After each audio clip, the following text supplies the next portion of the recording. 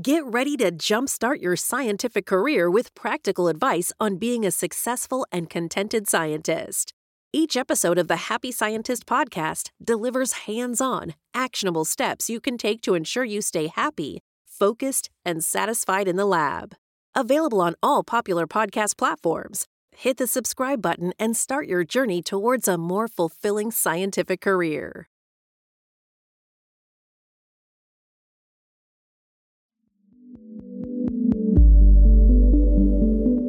This is the Happy Scientist podcast. Each episode is designed to make you more focused, more productive, and more satisfied in the lab. You can find us online at bitesizebio.com/happyscientist. Your hosts are Kenneth Vogt, founder of the executive coaching firm Vera Claritas, and Dr. Nick Oswald, PhD, bioscientist, and founder of Bite Size Bio.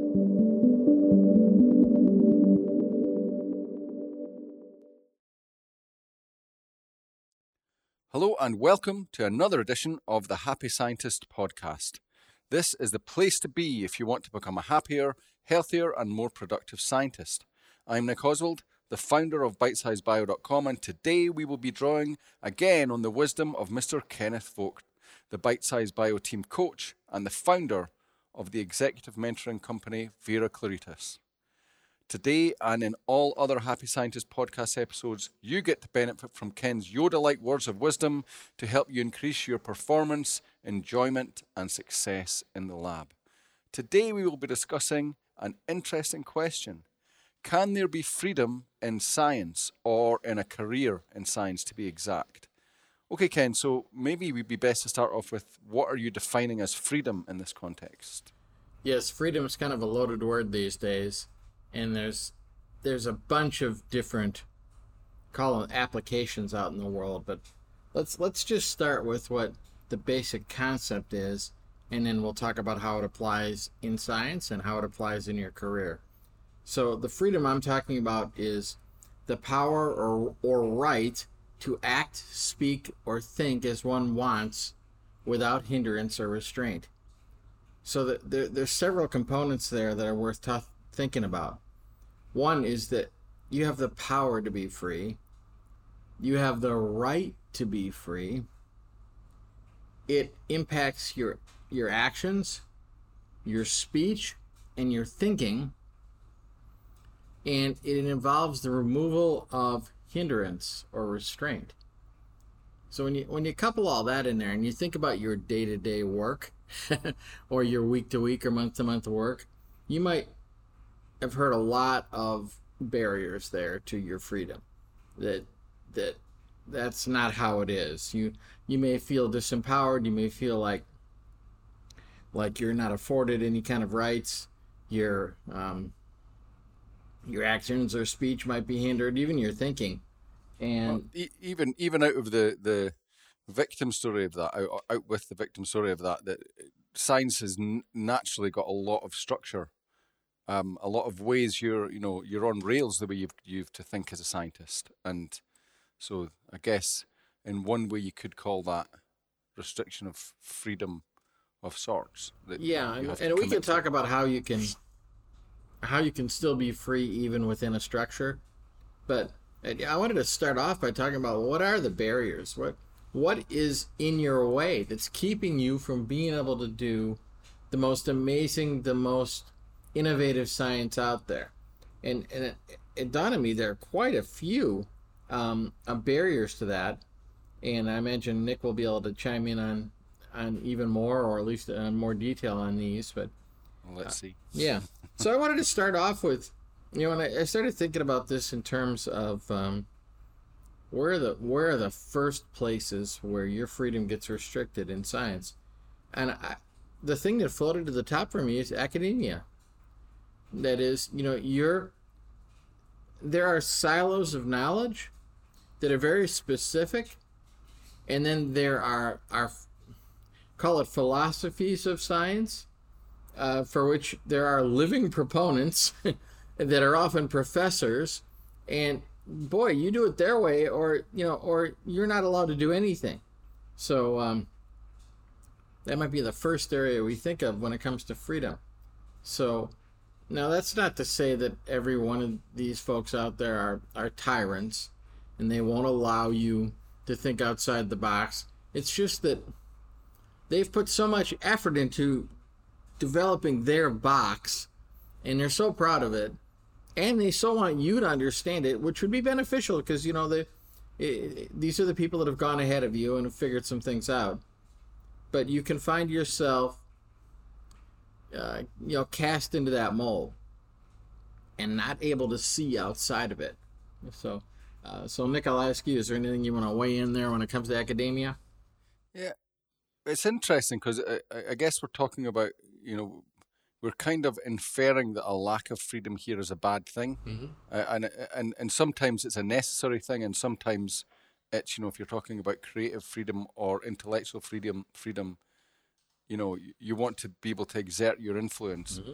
But one thing that strikes me is it's easy to say, those old guys or girls have got it all, sewn up. They make the, decide how how this is going to go, and we have to follow. But I think that's an easy thing to jump to, but it's not necessarily a valid criticism because a lot of what we're doing there is we're building on the work of others, and so we're building on the philosophies of others. If we start from scratch with every generation of new scientists, then we don't make progress. Well, that's very true. Science is all about building on the past. Yeah, and so that doesn't mean that the past shouldn't be questioned, of course. And I always say that you can't just assume. But it doesn't mean you can just throw the past and the knowledge and the structure out of the window and expect to still have. You might have more freedom, but you have less structure to build upon. So it's going to take much longer to move forward. Right. So, just a couple of things I want to back up a little and just make sure we understand here. The title of this is "Can There Be Freedom in Science?" It's not about should there be freedom or how come there's no freedom in science. Yeah, and what I'm talking about here, what I'm calling the barriers, they are barriers to there being freedom, but it doesn't mean that they serve no purpose, or that freedom should be the end all and be all. Free range scientists gets us Dr. No. We don't need that. Interesting. I'm thinking, not that we change the title of this because this is how we started out, but another way to frame this is where is the freedom in science? Sure. Where can you exert you on science within that structure? Exactly. So I want to tick off on a few more things that might be the restrictions on your freedom in science. And again, we're discussing these things not to make them the bad. They're not the bad guys. It's just realizing what's the lay of the land and seeing what's there. So the second one I would point to is money. Money has very much influenced how science progresses these days. It's all about, can I get the grant? How much can I get for the grant? What restrictions come with the grant? And what requirements do they expect the people who are giving me the money are giving us the money? So money becomes a big deal, and that almost sounds dirty, it's filthy lucre. But money is a necessity in this game. There's the things that you do in the lab, they're expensive. So I'll throw that one back to you, Nick. What do you think about money when it comes to freedom? It's an interesting one. I must be. It's my birthday today. This must be a pivotal year because now I'm thinking. A lot of the things that I would have said as a young man about that, I'm kind of changing my angle on a little bit. So this must be the moment. But anyway, one way to look at the money is that, of course, it restricts a bit like those, philosophies or the rules or whatever. The old guard, that sort of thing. The money restricts where the science goes because there's limited resource and because that resource is to be channeled into what some body of some sort decides is the most important thing that needs funding, so that it's an allocation of the resource. So that does hinder your creative freedom as a scientist to what you want to explore in one way. I think the danger is when we, as scientists, become too fixed on that, and people start to play the game, do science to get money. You have to kind of, that there is a necessary restriction, but you have to play as if there's no restriction. If you see what I mean. If this result would get, it's that whole thing. If this result would get you the breakthrough that would give you the $10 million grant, well, you can't focus on that, because you're going to like blur your judgment. You're going to tend towards that result. That's just your natural human nature, and so you have to be Spock-like and step back and let it happen. So, in a way, yeah, it's a funny one, money there, isn't it? Because it provides provides a restriction, a barrier, as you said, on one side, but on the other side, you've got to make sure that you guard yourself against being sucked into that vortex yourself and still be a scientist, even though there's money involved. Right. So the idea then is can you be free even though there are monetary shackles on you? It's a question to ponder. It's monetary magnets more than shackles. Interesting. You know what I mean? For me, I think anyway, it's the money will tend to pull you in a direction, and you have to be immune to that. I like that. I like that. Yeah, 'cause that's a lot of these barriers. They aren't going to feel so awful. They're not, cold hard steel handcuffs. They are soft and fuzzy. They're warm and embracing sometimes, and it's easy to just get caught up in them and not even notice them anymore. You don't even realize you're restricted because you've drank the Kool-Aid. I mean, it's not even restricted. Obviously, none of these are restricted to science. But it's like, if you're just talking about pure creative expression, which is what you want to, I would say is the primary freedom here in a way. If you look at the music industry, it's like you all know artists that have got immense talent, that if they just did what what came from the heart sort of thing, then they would make great music, but they sold out. And they went for the poppy stuff that was just meh, but they know it would sell, like that. And it's not an exact parallel, but it's something like that. It's like, just be the guy or person who just goes in there and does it for the love, even though the money is around, and then let the money happen. Well, the other thing about that though too is that phrase "selling out" that's so popular to think of in reference to music. Some people, they're making a living. They're making a living, and they're making people happy when they do it. Yes, they're not trying to be Mozart, but they're making music, and they're good at it, and people like what they do, and so there's nothing wrong with that. And the same thing is true in science. If you're following up with some grants that are very popular topics, there's nothing wrong with that. That is not a lack of freedom. In fact, you were free to make the choice to I'll pursue that. Or you might decide, I want to pursue something that's a little harder to get funding for. Well, then, you're free to do that. You can make that choice. You just have to be aware of what are the potential restrictions. What are the things that might stand in the way. Yeah, this is an interesting topic, and it's an interesting that the title is a question.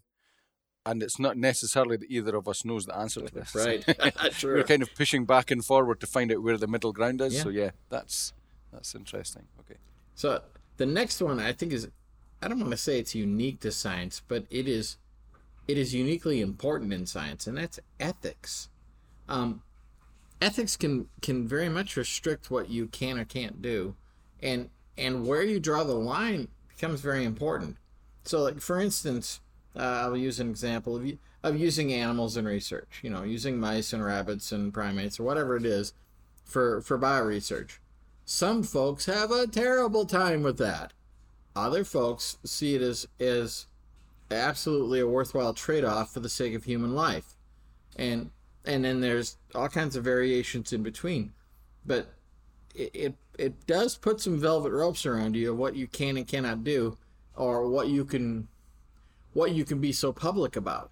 And sometimes that's a restriction. Maybe it's like we can do it, we just can't talk about it, and not being able to talk about it is a real hampering of our research. So what do you think about that, Nick? Well, there's also not being able to talk about it, but it might be scientifically interesting to see whether you could clone a human being, but it's not a thing you should probably try. Sure.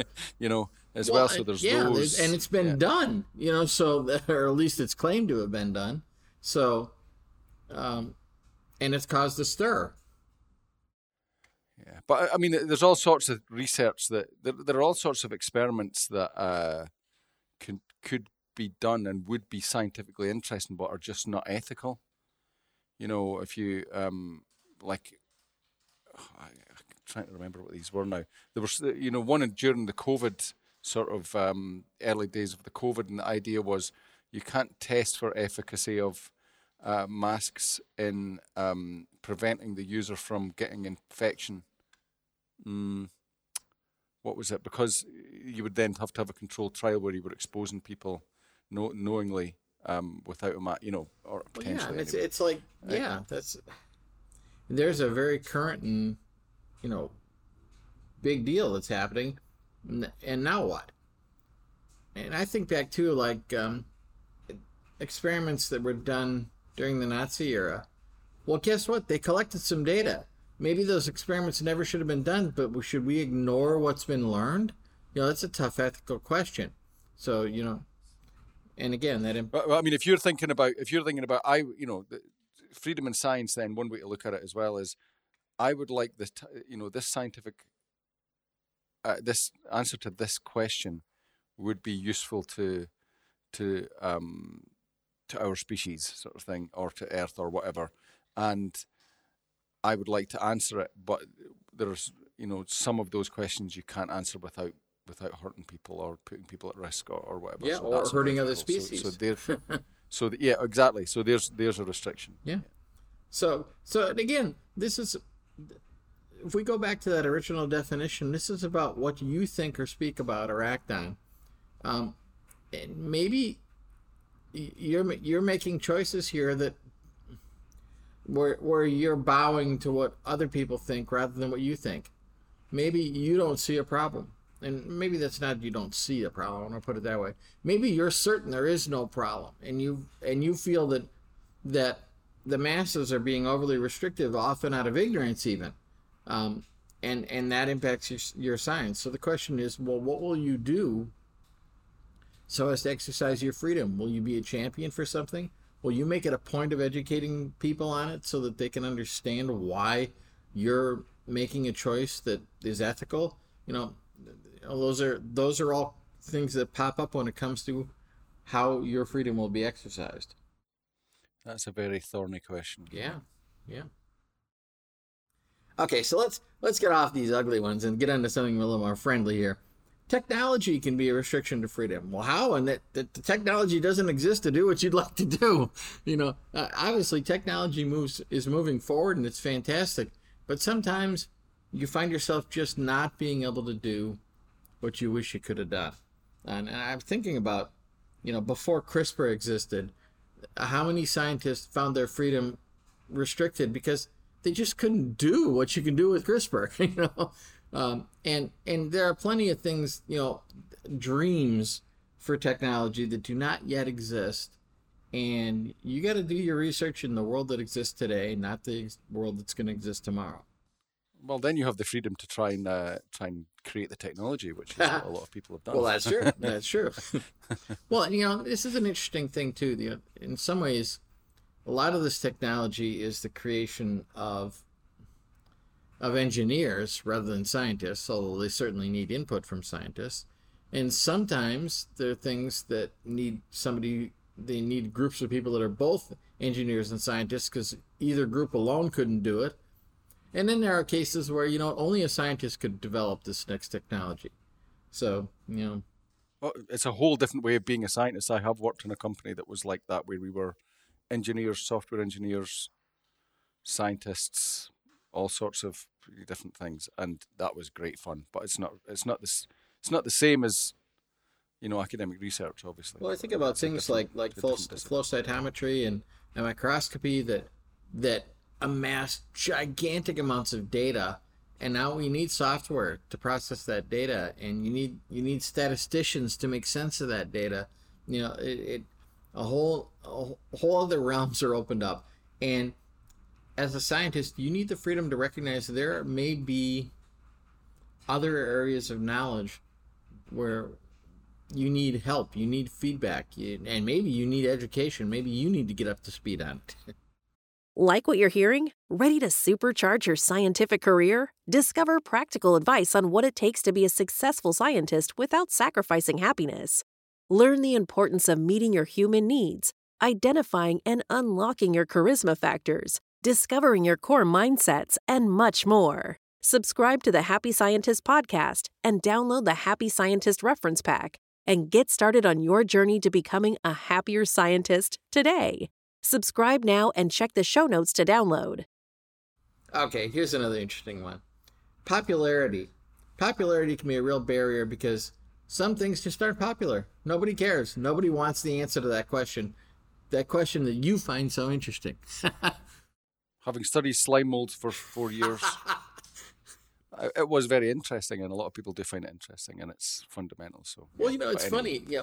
I honestly had never heard of slime mold until one day you mentioned that was what you got your PhD in, and I thought, how on earth did this guy get a PhD into something that I've never even heard of? And I started looking into it, and it's like, wow, it is kind of interesting, and it's very interesting. Yeah, so it is good for parties, though. It is one of the conversation stoppers. Right. So yeah, but there's something that's an interesting thought. Did you have to overcome any barriers of a lack of popularity for this, or was it more understood in the scientific realm? No, it's very established. Oh, okay. Yeah, it's very established. Yeah. Well, that's cool. But that's not always the case. Sometimes even in scientific realms, you're that voice in the wilderness, and that can be a barrier. Okay, well, then the last one I had to bring up because it's come to light here in the last few years. Politics gets in the way of science.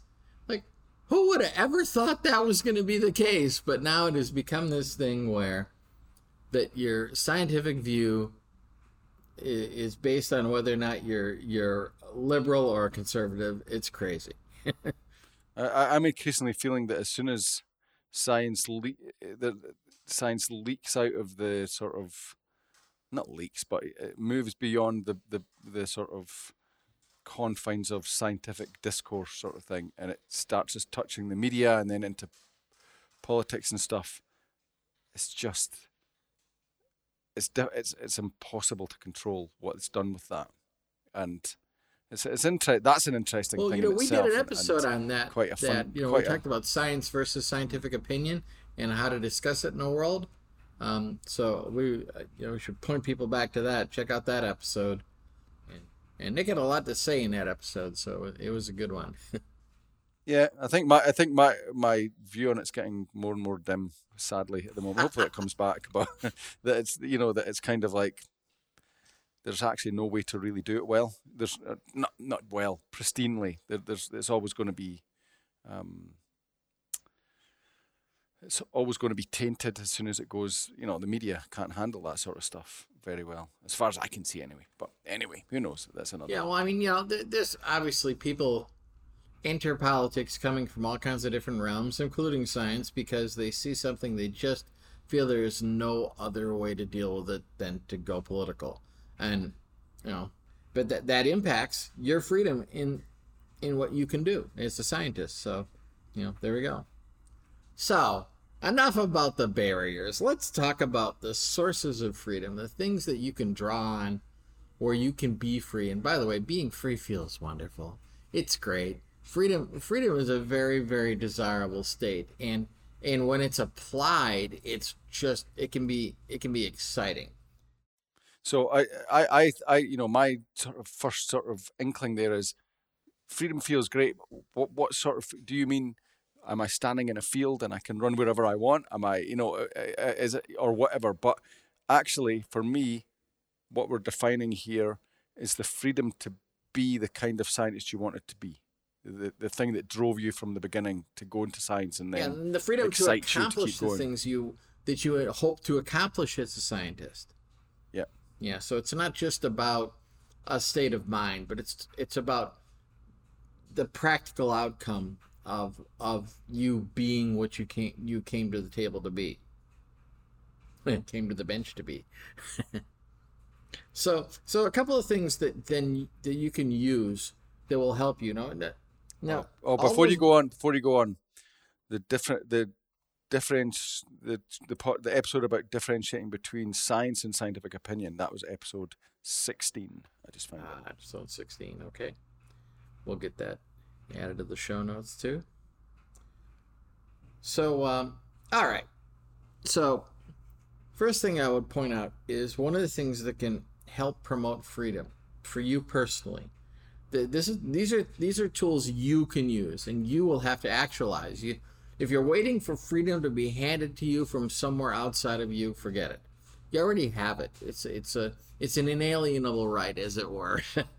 However, but you can wait for somebody to hand it to you. You can follow someone. You can follow the course that someone else sets for you, but that's not freedom.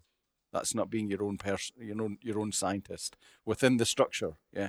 Yeah, and by the way, there's nothing wrong with that. Exactly. We're not saying that you have to be this personal, individual beacon of freedom. You can be. It's an option. And if you're not, that's fine. And there's gradations here. This is a continuum.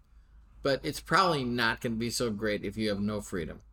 If all you're doing is punching a clock every day, you might as well be making widgets at the factory. Again, it depends on what kind of thing you want to do. If you take it back to what kind of scientist do you want to be, you might want to be a scientist who goes in and does routine, and that in some places that's what it is. And it's necessary, and that's absolutely fine. That's absolutely fine, and that's then you can be your requirement for freedom, like personal freedom to be the scientist you want to be, as much as less, but you're still getting what you wanted, so that's okay. Well, you may be getting freedom in your own life. The fact that you may be exactly. able to do that kind of work and make a better living than to be in a same kind of work that's not scientific, that doesn't require the kind of education you have. So I guess what we're talking about is kind of the extreme, the extreme end of it. Want to be the person who the kind of scientist who needs the most freedom to express themselves. If we're talking about that person, then we're talking about we address what's needed for every other level below that. Yeah, or it's not below is not the word. That is less concerned with that. And you may be listening to this and going, what, I don't really want that much freedom in this, and that is a perfectly fine position to take. But there are others of you who are going, man, I feel like I have got, just the cuffs on me at all times. I feel like I'm in a cage all the time. Well, I'm going to try and help you get out of that. So one of the things you can do that you can apply is rigor. We've talked about scientific rigor, but, using your capability, using your power of reason, really getting engaged in what you're doing will give you more freedom, because you will see things that others don't even know are there. And that's where the freedom is. So it is, all the restrictions can still be there. May not those restricting you may not realize the world's available to you within the restrictions they put on you. And that rigor will help you find more freedom. So another thing that might apply to this that could relate to that is having passion about something. If you really care about a particular topic, you're going to find more possibilities. You're going to feel less restraint and less hindrance because you're excited about it and you're engaged in it, and the details are exciting to you and matter to you. And passion is something that can get applied in a lot of places. And I think a lot of folks may not think of science and passion in the same breath, but those people aren't scientists. But you know better. You know there's plenty of opportunity for passion within science. Another thing that is, I won't say unique to science, but is definitely one of its best principles is curiosity is really important in science. And when you have curiosity, that's where you start to see your options expand. And options expanding is synonymous to freedom. And when you're curious about things, you'll see things that others won't see. And you will find rabbit holes to go down. and that's great, because sometimes those things really pay off.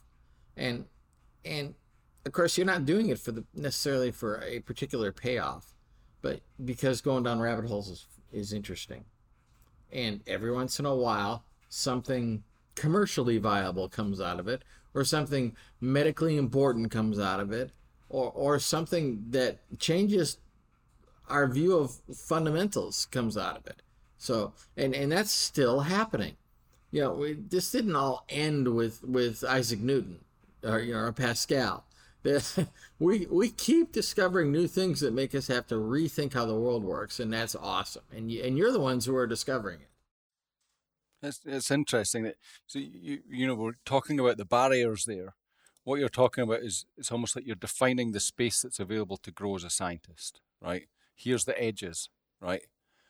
And then as you talk about these, the sources of freedom, one way to look at that is it's the muscles you can flex to fill that space. And so if you come in as a scientist and you don't show rigor, then you're not going to develop properly as a scientist. People won't trust you so much. You won't get so many opportunities and da-da-da. You'll restrict yourself to being a particular kind of scientist, maybe. Or more prevent yourself from being another type of scientist, one that, whose data can actually be trusted, maybe if you're not rigorous. Rigor is kind of a fundamental. But again, passion, that's maybe a better one, because if you come in and you're passionate and you display passion, that you're looking for opportunities. And again, that's what curiosity really is as well. You're excited, you're looking for opportunities. Then when the space is available, you will move into it as a presence within this scientific community, and that your influence will grow, and then that will help you to occupy the space that is available. So I think that's a good way to think about these, that the barriers are here, or here's where you can't, or it's more difficult to move, but the spaces in between all this stuff, you can move it by flexing these muscles. Right. And we all know of people that are doing that. And now some of these people are, that you happen to know because you've encountered them in your work. And others, they've risen to public fame in some cases because they have that infectious enthusiasm for what they're doing. And they're excited about discovery. And again, the freedom that's been afforded them now is fantastic. And you can be that too. Now, not everybody's got to end up on TV, if that's not something you want, that's fine. But imagine some of you are thinking that'd be pretty cool. I'd like to be on the talk show circuit. I'd like to have, my book on the, hitting the New York Times bestseller list. Great. If you could do that, go for it. Because you do have the freedom to do that, because it's being done. You have models out there you could follow. So that leads to the next thing I was thinking about, and this has to do with creativity. When you exhibit creativity, you find new opportunities. You find new things to do. In some cases, you find new applications for the science that already exists or that you discover. In other cases, you find whole new areas of science to examine. And even in my lifetime, there have been whole new areas of science that have just been created out of whole cloth, that they didn't even exist before, and now they're a thing. Now they're a field. And in some cases, they're things that were dismissed before, and now they've been accepted. So you just never know what your creativity might foster, and this kind of leads into the next thing I was thinking about too, is the opportunity for cooperation. When you find other people that are like-minded and you team up with them, new possibilities get created. You can be part of a movement. Now maybe you started that movement, maybe you've joined that movement, but you can be part of it. And there's a lot of benefit to be gained by cooperation in science. I think science is one of the beacons in human society for cooperation. Because the freedom to spread information is beautiful. And like the whole internet exists because of the interest of sharing scientific information. So that's, it doesn't matter what it's devolved into, it's still sharing scientific information. You mean science is responsible for Facebook? You're not selling it. Well, just because it's got a few warts on it doesn't mean that underneath the body isn't sound. Fair enough. Yeah. So that does kind of lead into the last thing I was thinking about. I mentioned technology as being a barrier, but technology is also a source of freedom. Look at the things you can do today because of technology. Look what you can do thanks to CRISPR. What you can do thanks to flow cytometry. What you can do thanks to PCR. I mean, it's amazing what you can do now that 100 years ago scientists couldn't even dream about. I love it that you reel off these names now, like you. Look, I know what I'm talking about. I didn't want to say that, but yeah, that is. I guess all of these have always been in science: rigor, passion, curiosity, creativity, and cooperation. But technology is what has kind of gone exponential in the last 40 years or maybe more. Yeah, Marie Curie didn't have all that. Yeah. But they certainly had to have rigor and passion and curiosity and so on. And so it's interesting that as you kind of, one trap is that as you kind of move more towards the technology side of things. Yeah, don't forget those fundamentals. Exactly. Don't forget the rigor and the passion and the curiosity. It's easy to do. When I say Marie Curie didn't have those things, I meant technological things. So obviously, she had all the rest. Exactly, yeah. But that's the thing. In the beginning, that's all you have is rigor and passion and curiosity. And, like if you go back to the beginning of science, which was... Well, you think about the beginning of your own scientific interest. When you were in fourth grade, you didn't have technology to do anything. It all just came down to you got interested, and maybe it didn't happen in third grade. Maybe it happened in 12th grade. Maybe it happened by the time you hit university. I don't know. But it happened at some point because nobody gets a PhD in science without having decided to have some interest in it. It doesn't come automatic, that's for sure. True. Yeah. So it's interesting. So those are my thoughts on freedom. And so, Nick, is there anything else you wanted to add there? No, I just think, I kind of said it earlier, but just to reiterate that again, what we're saying about freedom, what is freedom? It's about expressing yourself as a scientist, whatever kind of scientist you want to be, and that will be different for different people, and different people will need more ability to move within the structures that exist in science than others, depending on what kind of scientist they want to be. The barriers that you laid out there, academia, money, ethics, technology, popularity, and politics, represent the edges or the areas of space that either can't be filled by you as a scientist or are more difficult for you to fill as a scientist. But within that, you can grow. Within that space that's available, within that constraint that's available, there's plenty of room to grow. There's infinite room to grow, really. And the way to do it is by flexing those muscles, those attributes, paying attention to them and cultivating them within yourself. Rigor, passion, curiosity, creativity, and cooperation and technology. What can you do to improve that in those muscles, those attributes in yourself? What can you do to exercise those more? There's always more ways to be more rigorous, to be more curious, to be more creative. And then, as we said in the end, the technology is always advancing. Keep a, you can keep so that you have to keep abreast of that, and that helps you to exercise more creative freedom. But never forget the things at the beginning of that list: the rigor, the passion, curiosity, and so on, are easy to let fall by the wayside, especially if you start. Well, they're easy to let fall by the wayside. They're the fundamentals. So I think that was very interesting. Actually, that went a different way from I thought. We started off with a question and some bullet points, and that. Well, I love it when we start these things off with me going, Nick, this time you're gonna have to weigh in. You're like, whoa, thanks for the heads up.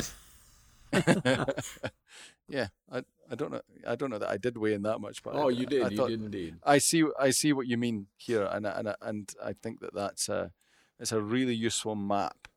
It's quite a lot to chew on, but it's a really useful map for people to explore what kind of scientists they want to be and what do they need to exercise more to grow in that.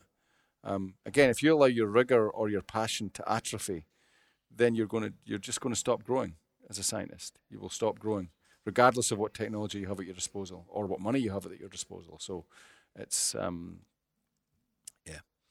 Okay, I think that was a great topic, Ken. So thanks for conceiving that. I hope that helps a lot of people. So I think just a couple of housekeeping things to say before we head off is the usual message that you can see all of the episodes at all of the previous episodes at bitesizebio.com/The Happy Scientist. And as I mentioned, as will be in the show notes there on bitesizebio.com/The Happy Scientist, then one episode that we mentioned there, the challenge of differentiating between science and scientific opinion. If you're interested in that was episode 16. You can find that back there at that URL. And if you're interested in this stuff, if it floats your boat, then we are at facebook.com/The Happy Scientist Club, all one word. And we would love to see a like from you and a message from you there, and to say hi.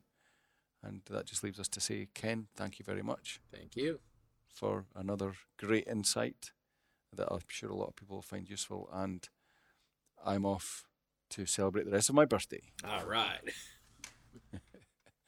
All right. Thanks, Ken. Take care. Okay, bye now. Bye.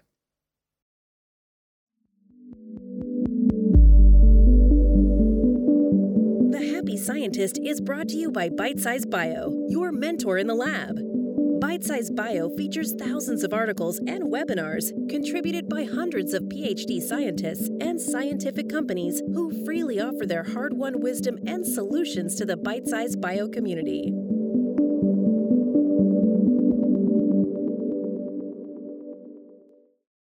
Thanks for tuning in. If you enjoyed this episode and want to keep learning practical tips on being a happy and successful scientist, don't wait any longer. Subscribe to the Happy Scientist podcast and download the Happy Scientist reference pack today. And together, let's reignite that passion for science that first got you into the lab. Remember, you can find us on all major podcast platforms, so hit that subscribe button now and check the show notes to download.